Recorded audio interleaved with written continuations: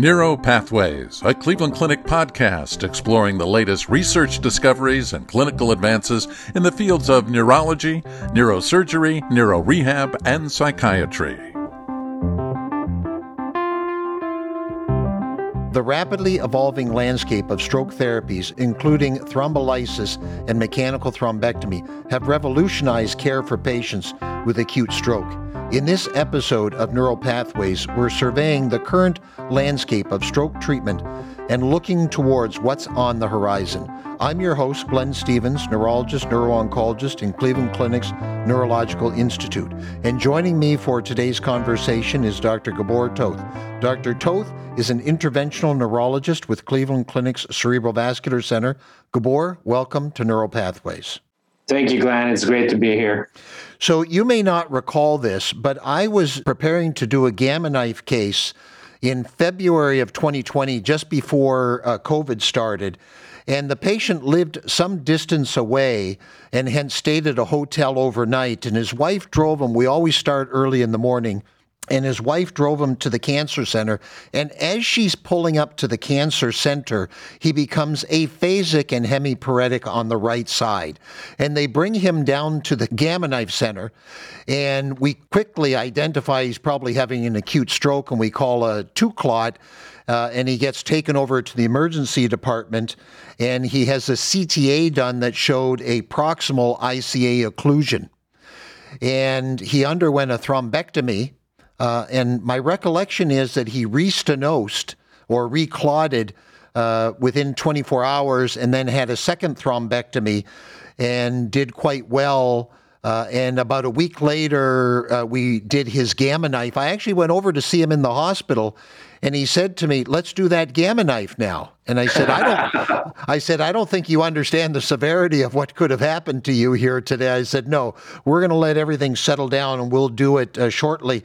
And I have to tell you that I've seen him recently, and he has minimal neurologic deficits and his cancer has stayed stable. So, it's one of those things that he was in the right place at the right time with the right procedure and people that were available to do this. If he would have been at home and his wife would have been driving him 3 hours, it's sad to think of probably what would have happened. But let's start with that as a sort of an introduction. And tell us about the landscape of acute stroke therapy options as it's changed over the years and what we can offer to patients both medically and interventionally for stroke. I know it's a huge thing. You probably talk for an hour on it, but give us the Cole's Notes version. Yes, certainly it's a big topic, but I'm glad you brought this case up. I mean, it's a good representation of what we can do and how we can manage patients, especially if in the right place, right time, the right team assembled, and quickly help these patients. And yes, although it's not typical, but if you need us to be, performing more procedures because there's recurrent problems, obviously, we can do that as well. I'm just really pleased to hear how this patient did. I think that's one thing that drives us always, and it's kind of a rewarding thing to hear these patient stories and the successes, because it certainly makes it all worthwhile. So as far as treatment options for acute stroke, you certainly touched on it that a lot has happened.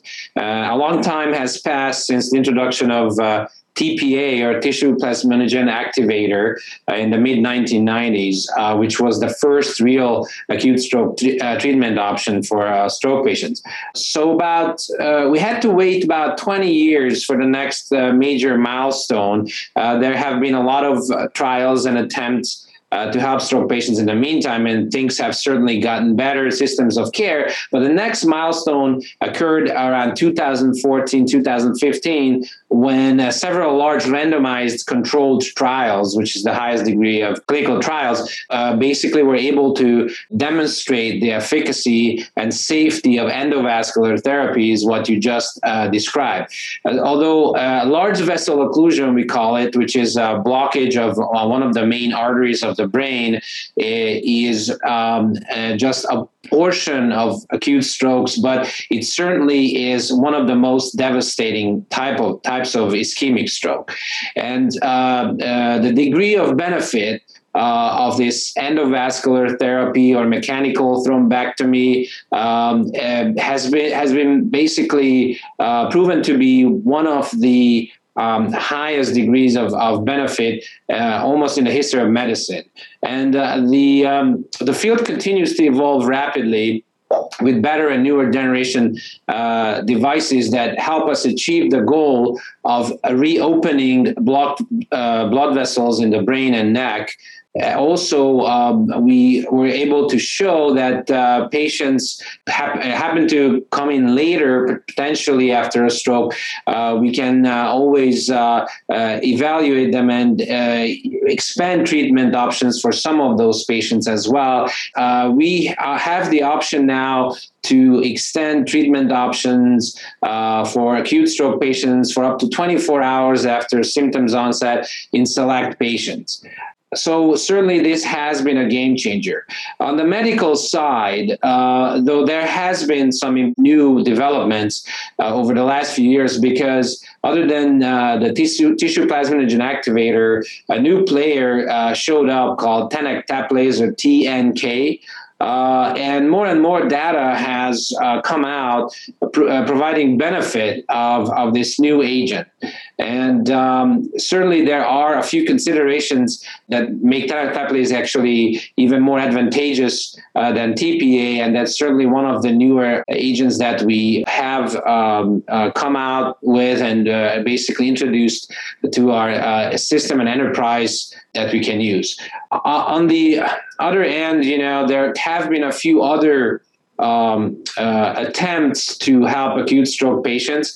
And, without going into too much detail, there have been research studies looking at giving certain medications before the patients get to the hospital in the ambulance. Certain neuroprotective agents have been studied, and even cooling of patients that has been useful for cardiac arrest patients. But thus far, we still don't have a strong evidence that those work well as the other methods and treatment options that I just mentioned. So certainly, I would say a lot has happened in the last 25 years, and we still keep going forward and improving care for acute stroke patients. Excellent. So what percentage of patients that have a thrombus get some type of intervention of all the patients that are out there? Is it 5%, 10%? Yeah, so the studies vary, and there's some studies that show as high as 30% or higher, but I think the more realistic percent is somewhere between 10 to 20% of patients. So it sounds like we have a lot of work to do. Time is brain, and I know that you guys have been very active in this area with ambulances and the stroke mobile and these types of things, and having access to medications, but it's a complicated problem for sure. Any insights into how we can improve that other than education? Yeah, education is certainly a big part, but I think that for the Cleveland Clinic as an enterprise, we were able to expand our systems of care successfully over the years because of the coordinated efforts of large number of people, stroke coordinators, research coordinators, physicians, nurses, technicians. We were able to build teams in all of our hubs. And basically, what happens if a stroke patient rolls into one of the Cleveland Clinic Enterprise Hospital as part of our network, then basically the emergency room physicians and the setup is such that we are able to triage and transfer the patients to the best place possible where the best treatment is available. Some patients don't stay there. If the best care can be provided locally, obviously the patients will stay there. But specifically for thrombectomy, we have several hubs in Ohio where patients are rapidly transferred to, we're able to help. And again, as I said before, it takes a village, all the nurses, technicians, fellows, physicians, and a lot of people are involved in making this happen. And for us to be able to provide as rapid care as possible to acute stroke patients. Education is a big part of it. But again, building the network efficiently and safely, I think, is also a major component here. So I assume that the TNK is a second generation TPA or slightly different. What's the difference between the drugs? What's the benefit of the newer drug? So both achieve their effect by binding to fibrin in clots and converting the entrapped plasminogen to plasmin. And then plasmin, in turn, breaks up the clot or the thrombus. And tenecteplase is kind of a modified form of alteplase. There are a couple of mutations in the genetics that basically renders it a larger molecule with a little bit longer half-life. And so these properties allow us to intravenously administer the medication as a single bolus, as opposed to TPA that had to be given over an hour infusion. So TNK can be given just like a rapid, short bolus and immediately is effective. And again, there is scientific research that is showing that there's possibly an improved efficacy of recanalization of certain blocked vessels. And the safety profile is very favorable compared to TPA. Certainly, there are some thoughts that if the efficacy of the revascularization, opening of the vessels is more efficient, it could actually help patients, especially in the early phase after stroke onset, even open up large vessels that previously needed thrombectomy and maybe can spare a procedure for the patients. But this is currently in an early stage. We will certainly need more data, but very promising. And I'm very proud to announce that the Cleveland Clinic as an enterprise just switched over to tenecteplase in the entire system now. Good. Excellent. So obviously, we have to get better at getting patients medical care, which is, going to be a difficult effort to do for many reasons. But there may be a lot of individuals out there on the other end of things. And what are the most important risk factors that we should work on to decrease the likelihood of ending up with this problem? I mean, there's a large number of potential risk factors that can lead to strokes in general and, blockages in large vessels. But the most common ones are, high blood pressure, high cholesterol, uncontrolled diabetes, active smoking, drug use, and certain heart conditions also predispose to blood clot formation and strokes, especially if they're not detected and not treated appropriately, many times with blood thinners. Yeah, so my commercial out there is just to make sure that we're on our patients to have them do the right things. Absolutely. So we mentioned this a little bit with large vessel occlusions that obviously are a high risk. We have highly efficacious therapy available in the form of mechanical thrombectomy. And I still wonder with my patient, because it was sort of pre-COVID, if the patient had COVID, because I thought I had read some data that they're at a little more risk of more proximal stenosis. Is that true, or did that not show out, or what's happened with that? Yeah, there's also growing literature on COVID and stroke, and certainly it has been shown that COVID can be a predisposing factor to having a stroke, especially, I think the most prominent that was shown is something called a hypercoagulable state. So COVID resulting in a cascade in the bloodstream that results in blood clot formation, not just in the arteries, but potentially in the veins as well. There have been other associated types of strokes with COVID that result in some sort of a vessel wall abnormality, or we call it vasculopathy. Mm-hmm. We had a few patients, even young ones, who developed basically narrowing of the blood vessels, requiring intervention after a COVID infection. I think we still have a whole lot more to work on and understand with COVID and stroke, but these are the main points that we have learned in the recent years.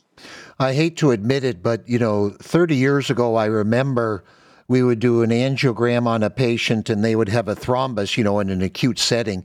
And really the only intervention we had was for the interventionalist to take the catheter and essentially poke and break up the clot. And of course, that clot would go somewhere, but it was the lesser of two evils, right? That it would go and lodge and affect a small area versus a large area. So, the advent of thrombectomy is so much more exciting. Any trials you guys have going on? There's always new devices, but anything exciting you guys are doing right now? I'm glad you asked. Yeah. So, being at the Cleveland Clinic, there's always something new. There's always cutting edge, and there's always new trials and studies going on. So our center, the Cerebrovascular Center, has been actively involved in a lot of national, international trials regarding acute stroke. There are a few areas that we are looking at as part of these trials, as also as our group as well, to try to expand and extend potentially the window, but also the indication of thrombectomy or stroke care for more patients. One of the first ones that happened about 2-3 years ago were two big trials that basically ended up in extending the time window that I mentioned earlier.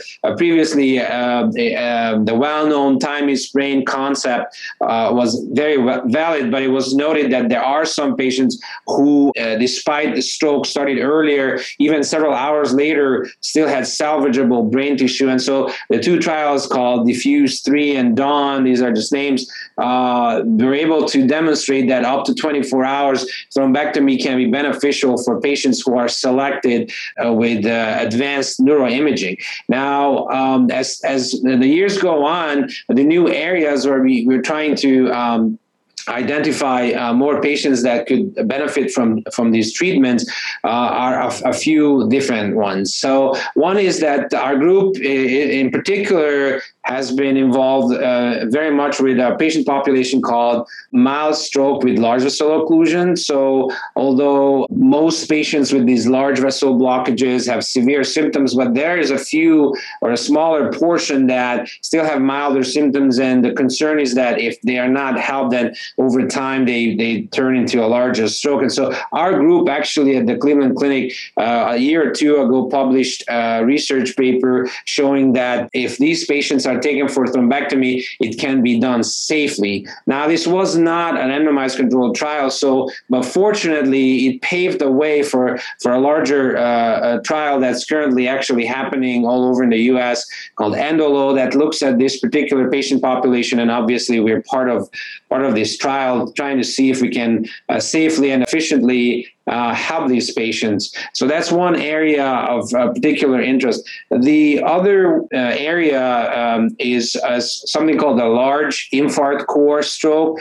So traditionally, when patients came in with stroke symptoms and we did advanced imaging and it showed an area of a large infarct or basically a stroke already, the concept was there's really not much else to do, and unfortunately many of those patients didn't get therapies, but more and more data has surfaced showing actually potential benefit for some of these patients. So there are a few trials ongoing in the US, and we're part of one called the SELECT-2 that looks at this particular patient population, and hopefully in the next year or two we'll be able to see if actually more patients could qualify for a thrombectomy, because even if they have a stroke already, maybe the area that's salvageable around it still can help with the recovery. And that's the main concept here.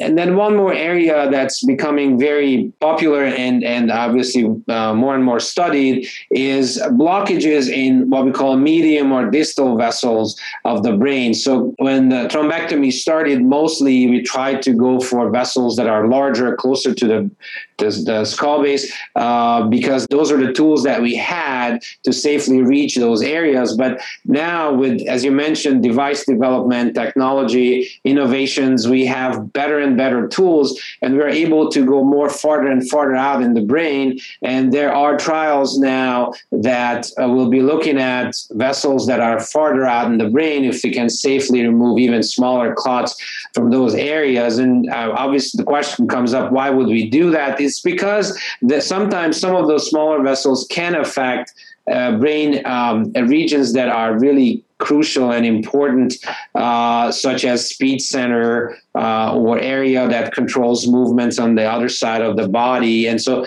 certainly even smaller vessels can cause debilitating symptoms. And so those are areas that we're certainly looking at and studying, including our center. There are some attempts looking at previously studied areas of, for example, cooling and neuroprotective agents. I'm sure we're going to hear a lot about those in the next couple of years as well. Excellent. I remember when I first heard the word penumbra, and I thought it was just a fascinating term, and it's the area at risk, and that's been the big bugaboo, right? In terms of what's really infarcted and what's really salvageable for patients. And I'm very excited to hear about the continued prolongation of window of opportunity for patients, because I think we have to give them the benefit of the doubt. Absolutely. And, to add to that, with the help of artificial intelligence and AI, in the recent years, our technology to select these patients and do imaging on them, and also the timely notification of physicians of these problems have tremendously improved, and certainly will also benefit more and more patients going forward. Well, Gabor, this sounds like an exciting field to be a part of. I appreciate your sharing your insights with me today, and I always enjoy working with you. Thanks for joining me. Same here. Thank you very much for the opportunity. This concludes this episode of Neuro Pathways. You can find additional podcast episodes on our website, clevelandclinic.org/neuropodcast, or subscribe to the podcast on iTunes, Google Play, Spotify, or wherever you get your podcasts. And don't forget, you can access real-time updates from experts in Cleveland Clinic's Neurological Institute on our Consult QD website. That's consultqd.clevelandclinic.org/neuro, or follow us on Twitter @CLEClinicMD, all one word. And thank you for listening.